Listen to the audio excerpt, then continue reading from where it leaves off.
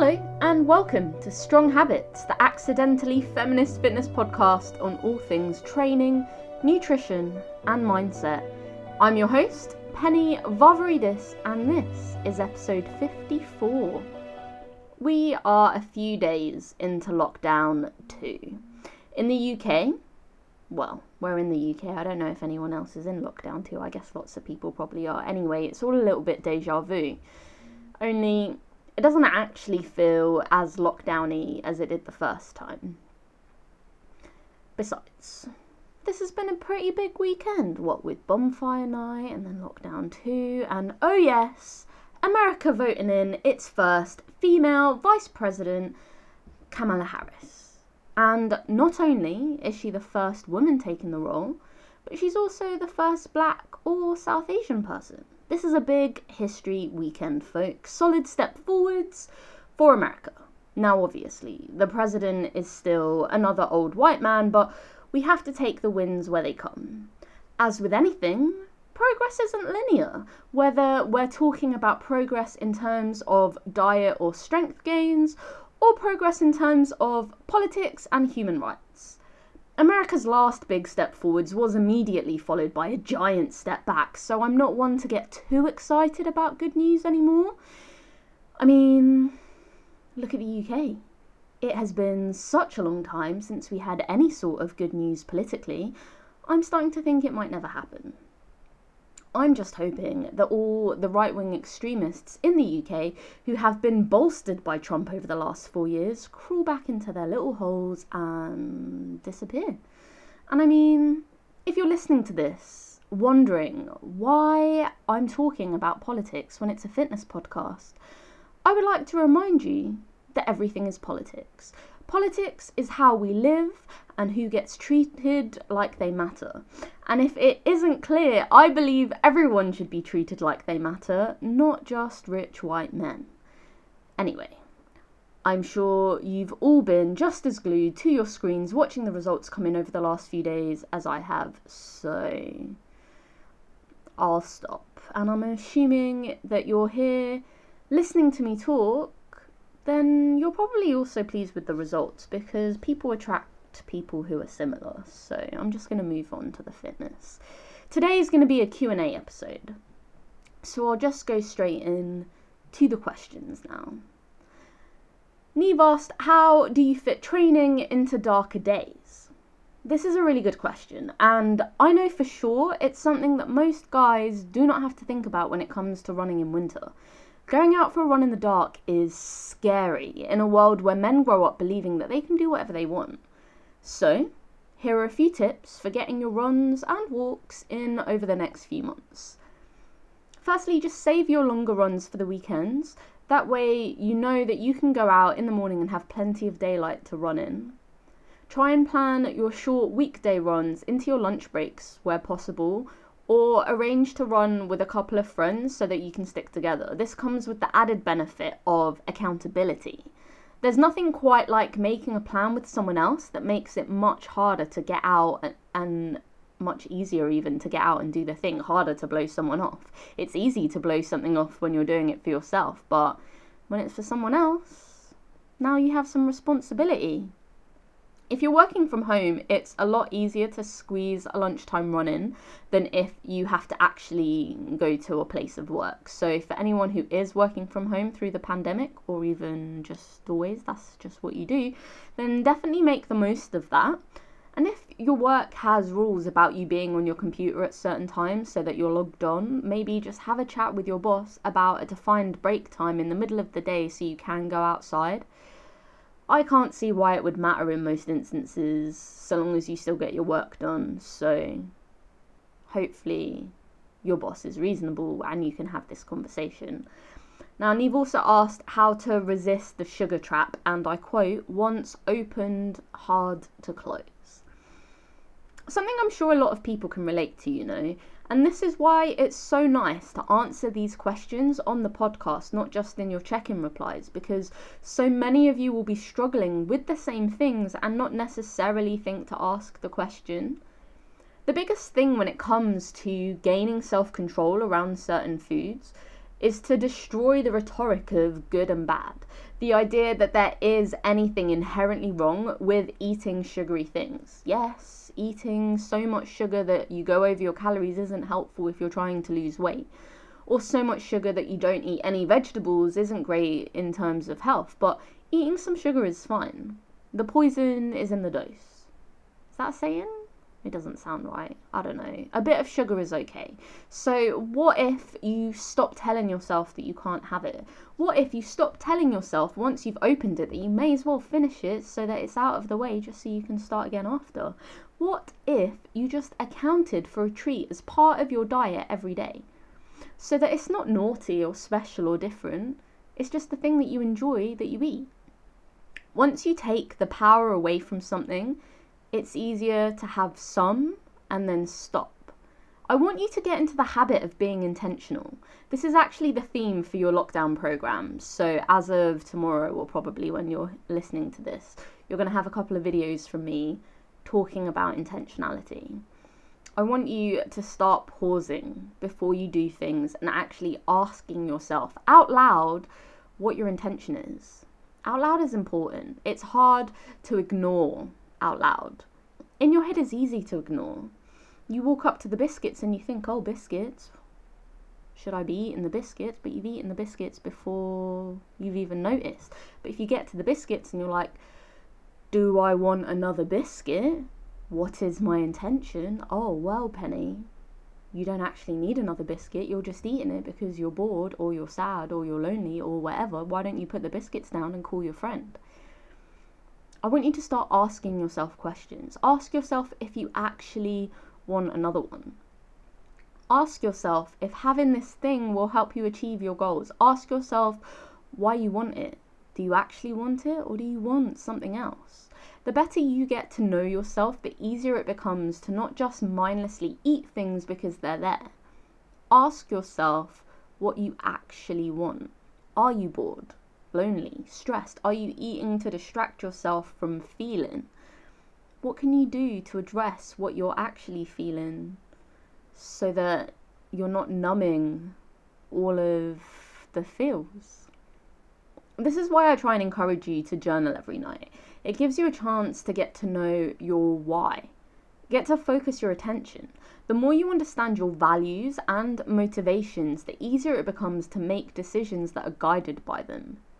And spending time each day reflecting on what went well, what didn't go well, and what you're going to do tomorrow allows you to build the self-efficacy you need to get shit done. Hopefully that was helpful. So Sarah W. asked if intermittent fasting was safe with PCOS. Intermittent fasting is, for those who don't know, when you alternate between a fed and fasted state. So in research it can vary from fasting for hours or days. Often in practice it actually tends to mean skipping a meal. When we eat foods containing carbs and or protein, our body releases insulin. This controls glucose in our body and it moves it around to where it needs to go. Technically, a fasted state is when your insulin levels have dropped back down after a meal, but this can take around 12 hours. So really it's a gap that's between dinner and breakfast while we're sleeping. That's our common fast of each day, hence break the fast. Breakfast, you were fasting overnight. I know, that was me doing a head explosion hand. So fasting has been shown to positively impact insulin sensitivity. Insulin resistance is a common issue with PCOS, so it could be a positive benefit from fasting. Fasting is also relatively easy in terms of weight loss for a lot of people, as by reducing that eating window, you reduce your opportunity to get the calories in, which can make it easier to stick to a deficit or even to maintenance calories. People with PCOS tend to have much lower BMRs, so your basal metabolic rate, which is the rate that your body burns calories to function. So this means that people with PCOS burn fewer calories than they would if they did not have PCOS. This makes maintaining or losing weight really damn hard and makes gaining weight really easy. Now, part of this could be due to that insulin resistance and something that fasting can help with. But also exercise. If you listen to the episode with Richie, you'll know that even just one bout of exercise will improve insulin sensitivity. So if you were able to do some form of exercise every day, you would improve your insulin in your body, which is kind of incredible. Now, one of the main features of PCOS is hyperandrogenism, so too much testosterone. There is evidence that suggests insulin resistance plays a critical role in the pathophysiology. It's hard to understand the mechanisms involved because there are so many bits at play here, but it does at least seem like lowering insulin levels could lead to lower testosterone levels and thus better management of PCOS symptoms. Intermittent fasting has also been shown to reduce inflammation. Inflammation can make you feel uncomfortable and generally achy and shit, and people with PCOS struggle with chronic low-grade inflammation. This inflammation can also decrease the body's sensitivity to insulin, so it becomes this big circle feeding into itself, making everything a bit more challenging. So there are a number of pros to intermittent fasting, but it's not really suitable for everyone. If you're pregnant or you have a history of disordered eating, then don't do it. And if you're already underweight or you're an athlete of some kind where your goal is to be able to perform well, then again, don't do it. If you're taking prescription medication, then you need to talk to your doctor and ask them, particularly if you're taking anything that does sensitize you to insulin, like metformin. Some people really love intermittent fasting, and some people hate it.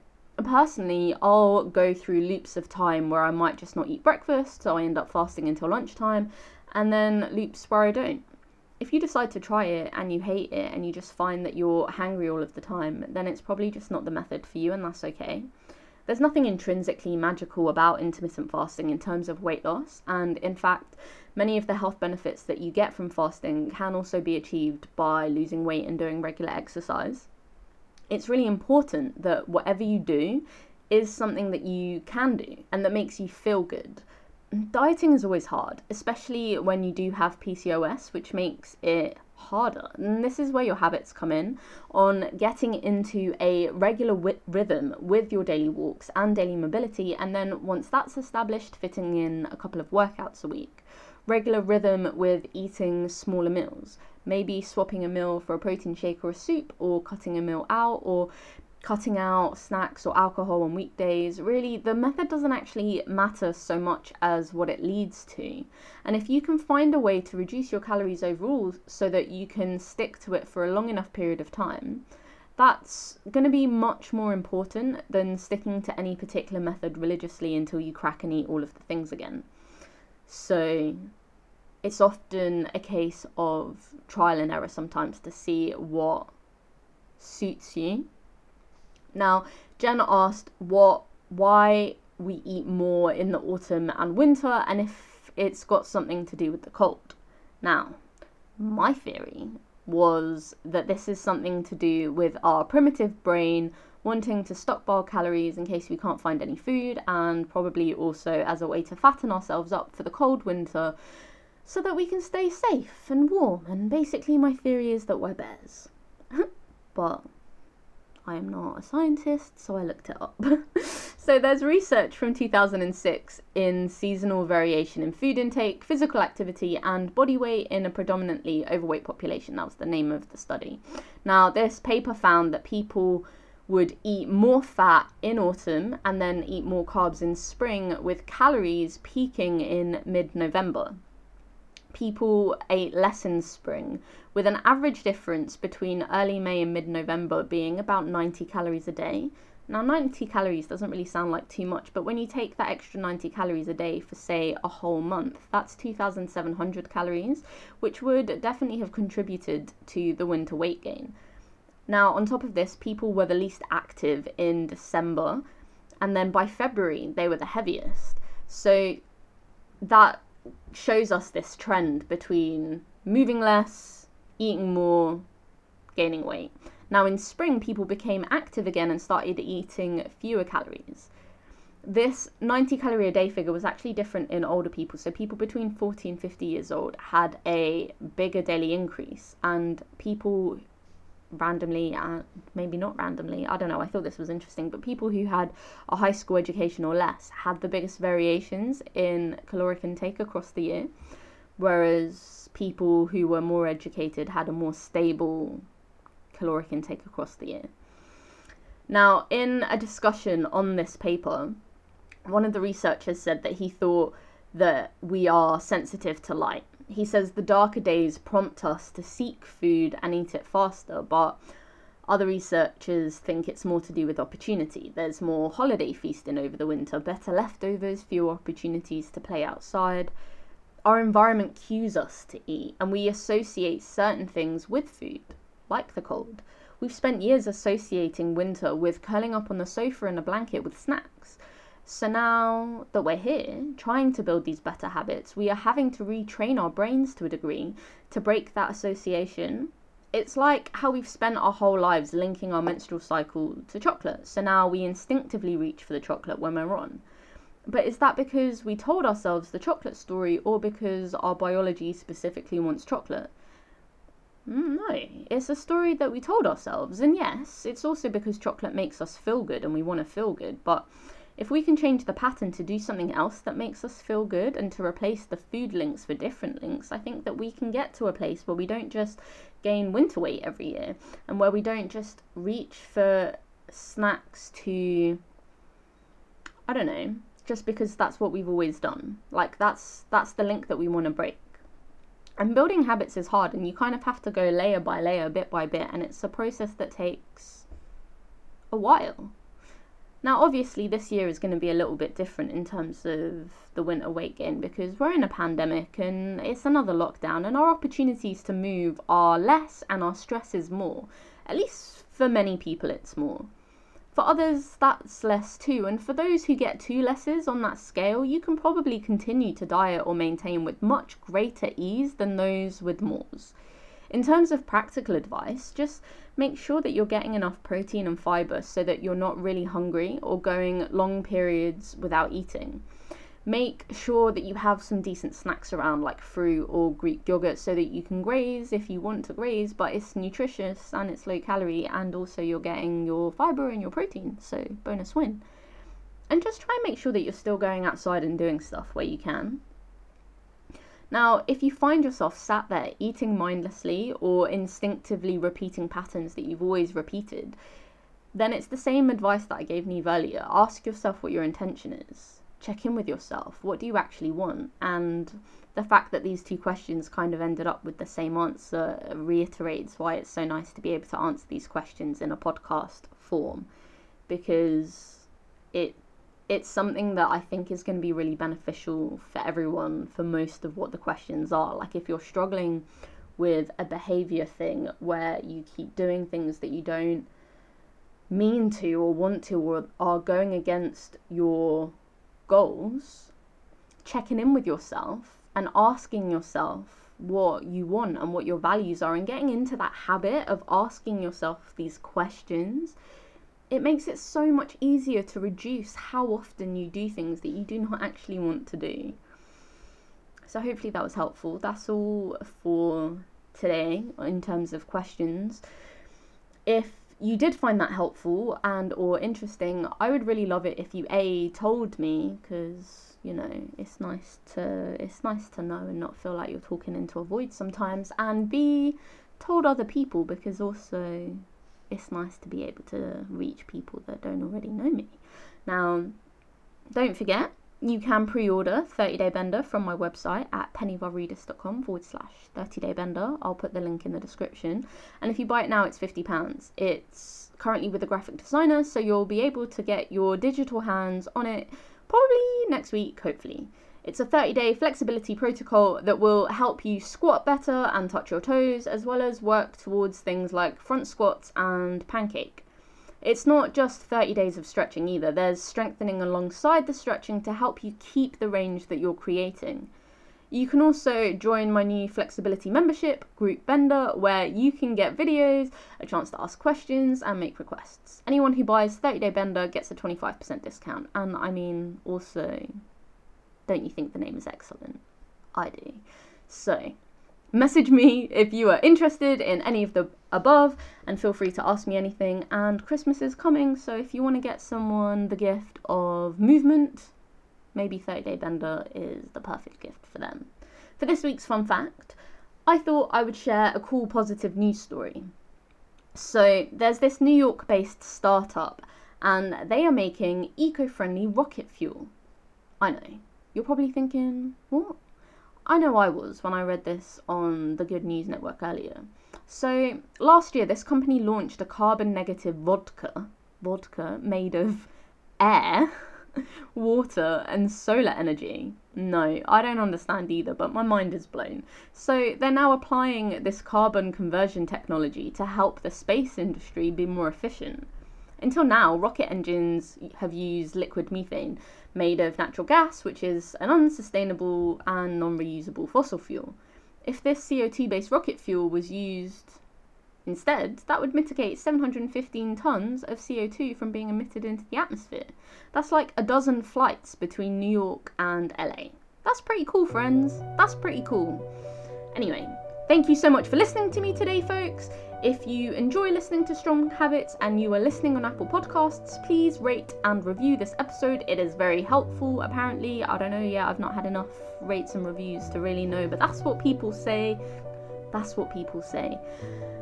And if you don't enjoy the podcast, what are you doing here? Go do something else. Don't leave any sort of review. You are exempt. You don't have to do it. But everyone else, it would be much appreciated. Until next time, folks.